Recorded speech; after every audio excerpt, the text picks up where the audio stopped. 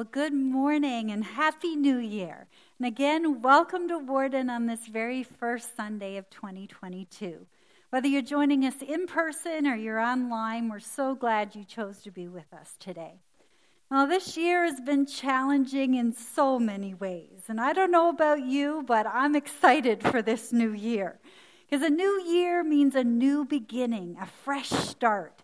And I found this poem that I think expresses that very well. So I'd like to begin with this. It's called I'm a New Year, and it says, I am the new year. I am an unspoiled page in your book of time. I am your next chance at the art of living. I'm your opportunity to practice what you have learned about life during the last 12 months. All that you sought and didn't find is hidden in me, waiting for you to search it, but with more determination. All the good that you tried for and didn't achieve is mine to grant when you have fewer conflicting desires. All that you dreamed but didn't dare to do, all that you hoped but did not will, all the faith that you claimed but did not have, these slumber lightly, waiting to be awakened by the touch of a strong purpose. I am your opportunity to renew your allegiance to him who said, behold, I make all things new. When I read that, I thought, oh, that's so good. And over the next couple of Sundays, we're going to be doing a series called Reset, because I believe that you're never going to be successful in your spiritual journey until you learn to reset.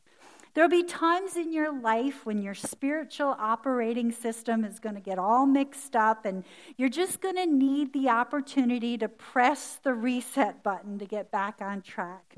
You know, the world has changed dramatically in the last year, and you've changed too. You've developed some new patterns, some new habits, but instead of resuming the way that you used to live, that you lived last year, God has given you an opportunity for a fresh start. I believe the beginning of a new year is a great time for a reset. The old things that dragged us back should go, and we can start anew. And the word reset is one that simply means to set again or restore, to start anew, to make a fresh start, to refresh something by making a new start or creating a new version. Perhaps you're most familiar with it in the technological area of life. If you own or use a computer or a smartphone or some kind of device like a tablet or an iPad, there are times when your operating system needs a reboot or a reset. So you go through the process of restarting it, and when you do, there's a refreshing that happens to your system. It's like there's something sort of magical that happens when you reset, and everything seems to work again. To be honest with you, I'm not very technical, and there have been times in the past when I'm having trouble with my computer, and I've called my daughter Sarah and asked, what do I do? And she'll say, Mom, did you restart your computer? So now I don't even call her until I've done a reset, because I know that many times a reset will cure a lot of the problems. You know, the reset button is crucial. Every electronic device has one, and surprisingly, so does your spiritual life. You know, last year, some of you may have said, this year I'm going to grow in my relationship with God. I'm going to pray more. I'm going to read my Bible more. I'm going to spend more quality time with my family. And the list goes on and on. But the fact is, for many of us, we've made some mistakes. We made some bad decisions that hindered us from doing those things that we really wanted to do. And we may feel like we failed in our goals, but don't despair. A popular author once wrote, almost everything will work again if you unplug it for a few minutes, including you. So what do you think? Maybe it's time to assess whether a reset is required to get your spiritual life, your relationships, or your mental health back on track. Maybe it's time to admit that simply telling ourselves that everything is okay doesn't mean that everything is okay. The good news is God specializes in resetting. Throughout the scriptures, we see God resetting his people. We see it in Adam and Eve in the Garden of Eden. We see it with Noah and with Moses. The crucifixion and resurrection of Jesus are reset. Resetting is what God does best. And the good news is that resetting is always for our benefit and for His glory. And sometimes the opportunity for us to reset is just pure grace. You see, our struggle is that we always want to go back to the familiar instead of going into the unknown. But resets are not about going back to the normal comforts that we know. Instead, a reset puts things back to the way that they're supposed to be. And as followers of Jesus, we have to move in the direction that God is leading us and not move back to where we used to be. We have to learn to reset. You know, when I was a child, I used to play with a toy called an Etch-a-Sketch. Maybe some of you had one. An Etch-a-Sketch was this little red and gray drawing board, and I think it was filled with something like aluminum powder. And you twisted 2 knobs on the bottom of the screen to draw a picture. And if you messed up, all you had to do was shake the thing a couple of times, and you got a clean start, and you could start all over again.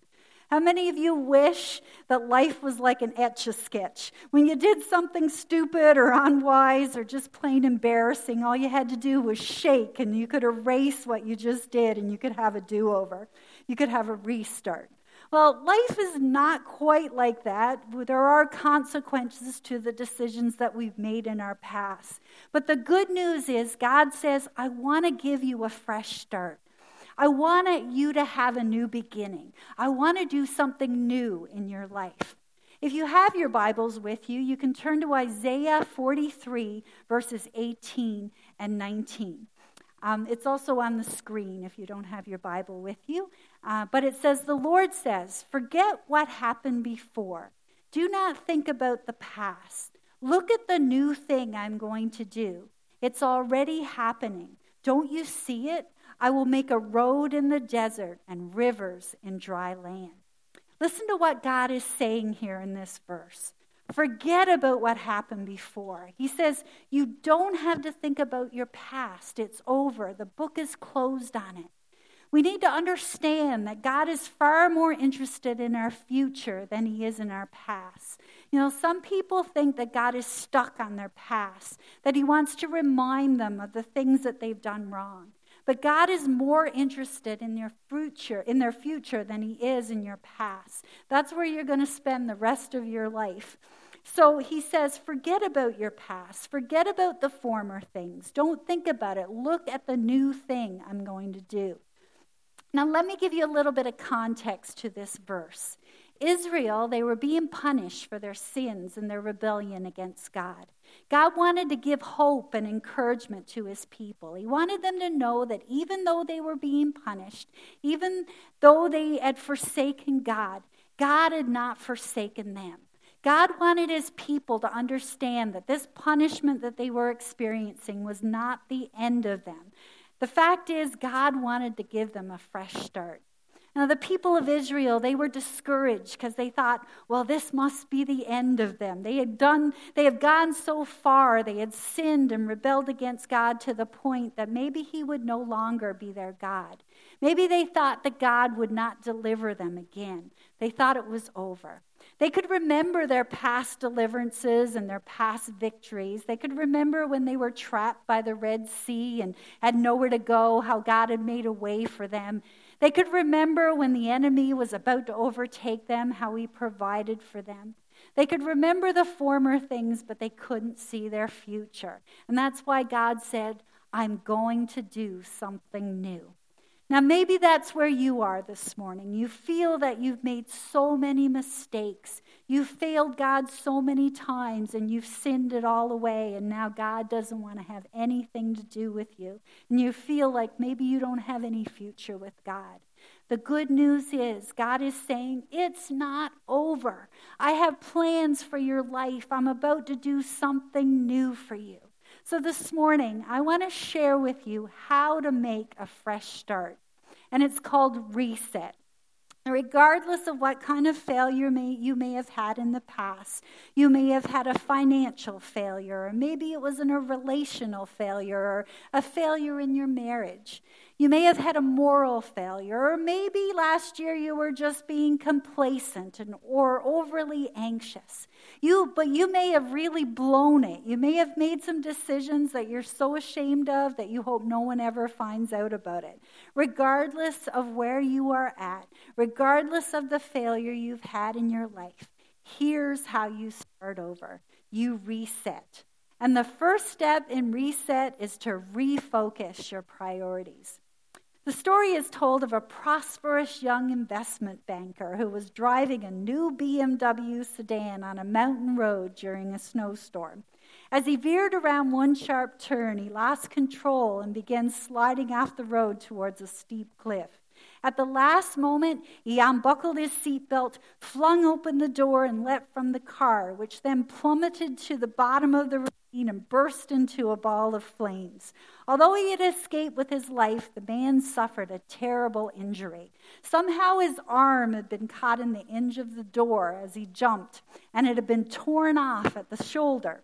A passing trucker saw the accident in his rearview mirror. He pulled his rig to a halt and ran back to see if he could help. When he arrived at the scene, he found the banker standing at the roadside looking down at his BMW burning in the ravine below.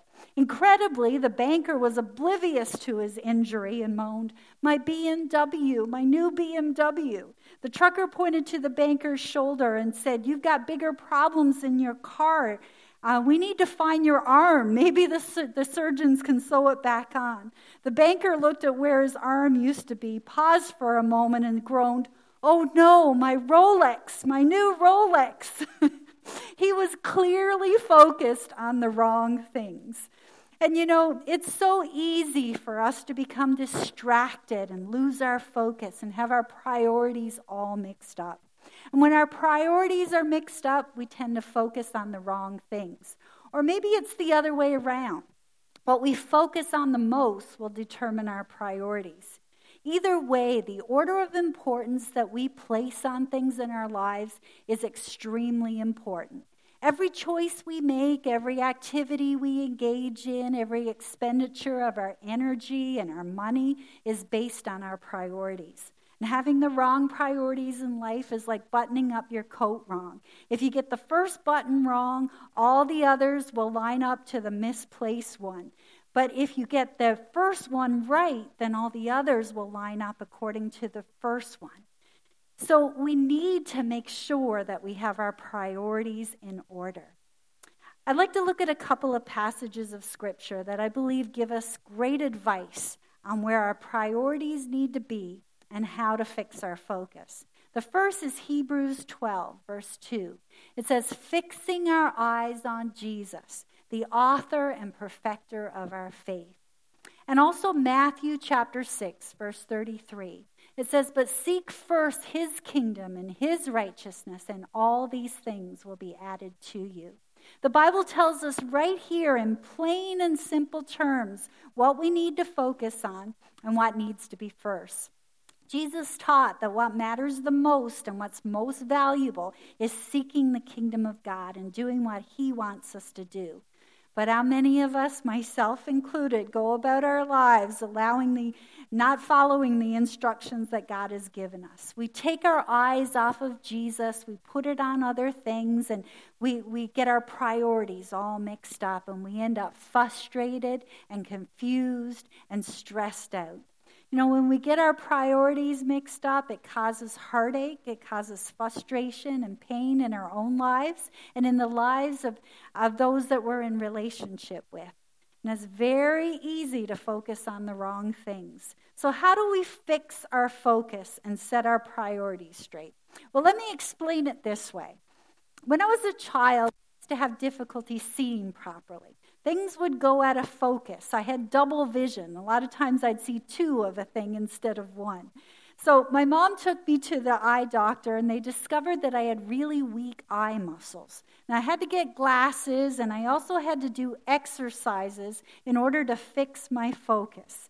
I remember coming home from school and my mom making me sit at the table and do my exercises. And I didn't like it one bit. I would complain that I wanted to watch TV or go play with my friends, but my mom made me do it. And after a while, my focus got better. It took time, it took discipline, it took getting my priorities straight to fix my focus issues. And to restart and reset our lives, that's exactly what we need to do. We need to discipline ourselves to refocus our priorities. So the first thing we need to do is focus and refocus our priorities. The second thing we need to do to reset is evaluate your life.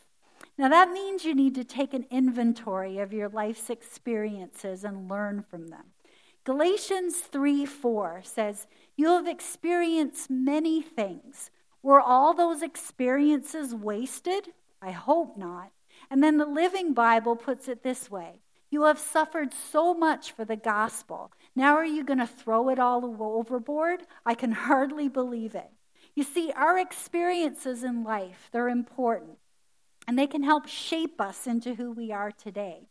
There are 4 kinds of experiences that shape our lives.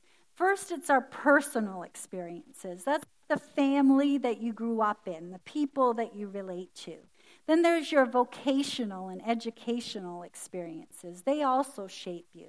Your spiritual experiences shape you as well. Things like coming to church or going on a retreat or to a week of camp, reading your Bible, having a quiet time, worship. Those sort of things shape who you are. Painful experiences also shape you. We all have unique experiences in life, but one thing we do have in common is that those experiences have shaped us into who we are today. And as you think about your life experiences and take an inventory of your life, you need to ask yourself 3 very important questions. The first is, what have I learned? You know, I know people that are 50, even 70 years old, but they don't have 50 or 70 years of experience. They have the same year of experience over and over. They've never learned anything from their experiences. So you need to ask yourself, what have I learned from my past experiences? If you don't sit down and think it through, you'll end up repeating the same mistake over and over again because you don't learn from it, because you didn't learn from it the first time. You know, failure, it can be your friend or it can be your foe. You determine if failure is your friend or your foe by the way you react to it. You can choose to learn from it or you can choose to repeat it. If you learn from it, then it is your friend. However, if you don't learn from it, it's your foe. So the first question you need to ask yourself is, what have I learned from my experiences? The second is, what are my assets? What have I got going for me? Have I got my health? Have I got my freedom? Am I mentally sound? Have I got some friends? Have I got the Lord? Have I got a church family? What do I have that I can get a fresh start with? The next question we need to ask ourselves is, who can help me? You know, when you need a fresh start, you need somebody by your side, a friend, an accountability partner, a support person, or a support group. Find someone that can help you. You need other people because you don't start over by yourself. After a major setback or a crisis, you need somebody else to walk along with you. And if you feel alone this morning, like there's nobody around you that can help you, I want you to know that there is one that you can count on to help you get a fresh start. And that is the Lord Jesus. He will be there. He will help you to pull your life back together and make sure that you get started on the right foot. So let's recap. So far, we've talked about refocusing our priorities and evaluating our life. The next step in reset is to stop making excuses. If you want a fresh start in life, you have to stop making excuses. Some of us are like this cat that I found a picture of. His New Year's resolution is either to lose weight or get a bigger basket. I think he seems pretty stuck. And we too can get stuck in our habits and our attitudes, making excuses why we can't change. Every one of us has used some excuses from time to time. I found this article that had the most ridiculous excuses for missing work. One employee said he couldn't come to work because he got stuck in the blood pressure machine at the grocery store and couldn't get out. Another employee said he caught his uniform on fire by putting it in the microwave to dry. Another one said that he had to attend the funeral of his wife's cousin's pet because he was an uncle and a pallbearer. Another employee said he couldn't come to work because someone glued his doors and windows shut so they couldn't leave the house to get to work. But my favorite excuse that I read was there was this person who woke up in a good mood and said they didn't want to ruin it. Those are just a few excuses people make. And people have been making excuses from the beginning of time, and we've become really good at it. But excuses keep us from moving forward and getting a fresh start. Proverbs 28:13 says, "A man who refuses to admit his mistake can never be successful, but if he confesses and forsakes them, he gets another chance." That verse says that the starting point to starting over is to be honest and face up to the problems. That most of the problems in my life, most of the failures are my fault. You know, it's so hard for us to admit when we're wrong. People don't like to admit, I made a mistake or I blew it. But God says if we admit the mistake, if we admit our failures, and we say that we've done it ourselves, and we don't make excuses, we get another chance in life.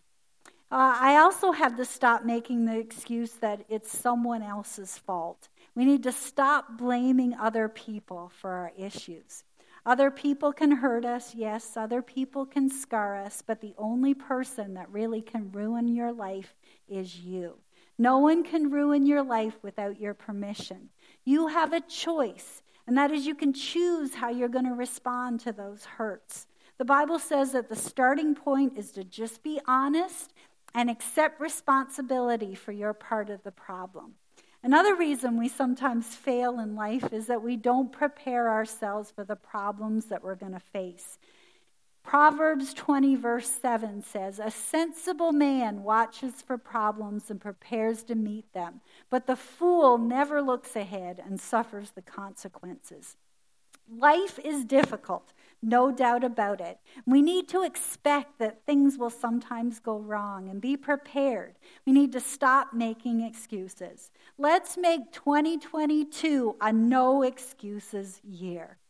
Now, the second E in reset stands for experience grace. And that's another thing we need to do if we're going to have a reset. Think about this. What's your favorite hymn of all time? Many people would answer by saying Amazing Grace. Now, Amazing Grace is probably the most famous hymn of all time. This is a hymn that has been sung in churches and venues all over the world. Artists like Elvis Presley, Aretha Franklin, Johnny Cash, and Leanne Rimes have made this song their own along the way. But the song was originally written in 1773 by former slave trader and seaman who was radically saved and later gave his life to the ministry, a man named John Newton. John was reflecting on his life, and he knew all that he had done in his past and all the reasons why he didn't deserve anything from God but God's judgment. But as he reflected on all the grace that had been given to him, he penned the words that have become famous. "Amazing grace, how sweet the sound that saved a wretch like me. I once was lost, but now I'm found, was blind, but now I see." Towards the end of his life, when he hardly had any life left and any voice left, in one of his last messages that he preached, he's known to have screamed out this phrase. I believe we have it on the screen. "My memory is nearly gone, but I remember two things, that I am a great sinner and that Christ is a great Savior." Those words are not specifically spoken in Scripture, but I believe they capture pretty well the summary of the issue of grace. Now, the Bible has so much to say about grace. It's a word that's found more than 150 times in the New Testament. What a magnificent word it is. What a glorious subject it is. The more you learn about grace, the more you will agree with John Newton that grace is indeed amazing. Now, a correct understanding of God's grace is at the center of our faith. It's absolutely foundational. A clear and accurate understanding of grace will produce a strong and resilient, joyful and Christian, while an uncertain or a false understanding of God's grace will tend to produce a weak or fearful or even a resentful Christian. What you believe about grace is so important. And we use the word grace all the time, but what does it actually mean? Well, the short answer is that grace means unmerited favor. Years ago, I learned an acrostic for the words, for the letters in the word grace. It's God's riches at Christ's expense. The Oxford Companion to the Bible says, grace names the undeserved gift that creates relationships and the sustaining, responding, forbearing attitude plus action that nurtures relationships. In other words, grace makes our relationship with God and other people possible.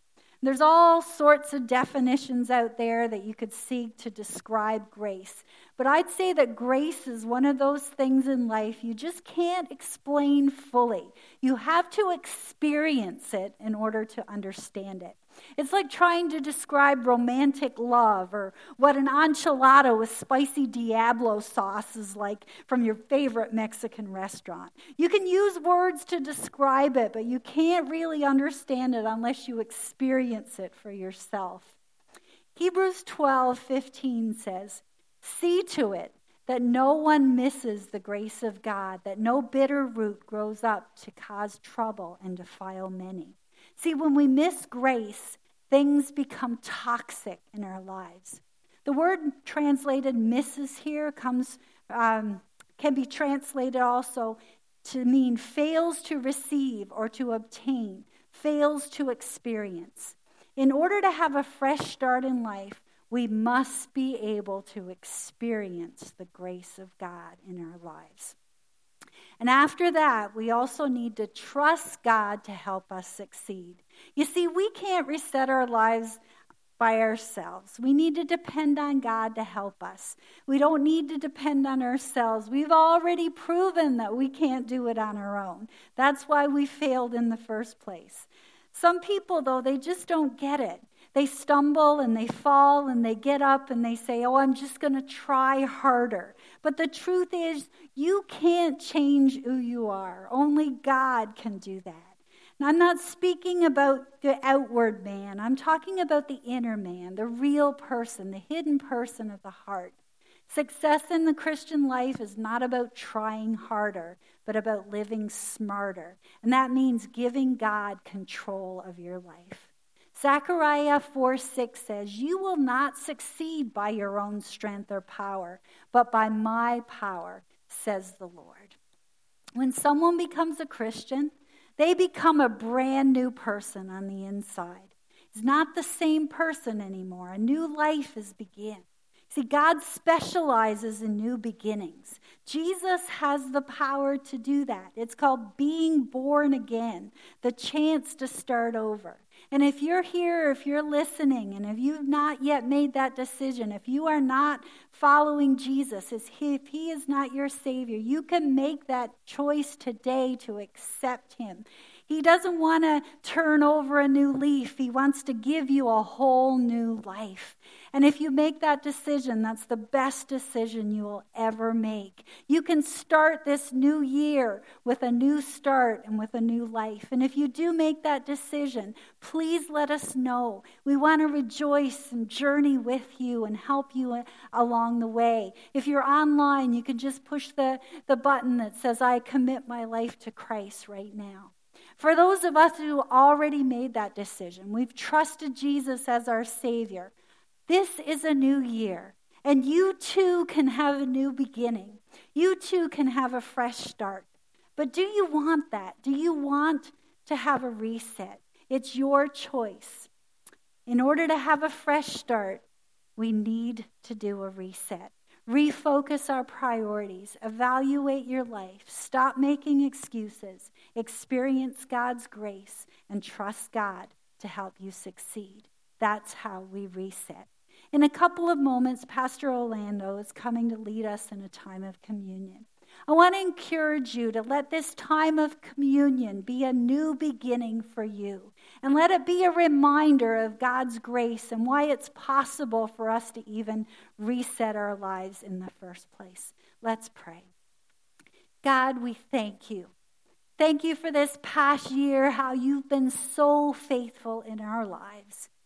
God, we confess that we haven't always been the most faithful. So God, we ask that you would help us this year, this new year, to have our priorities straight, to focus on you, God, to stop making excuses for why we are the way we are, and to put our trust in you to change us, to make us more like you. We want that life that you have for us. We want a new beginning, a new start. We want that new thing that you have for us this year. So God, just give us your strength and your power to help us as we look ahead into what 2022 has for us. God, I also think of all those who might be watching today or are here in person that need a special touch from you, physically, financially, emotionally, God. Pray that you would just minister to each person. Help us to have hope, God. Hope in who you are and what you can do in our lives. I just thank you and ask all of these things in Jesus' name.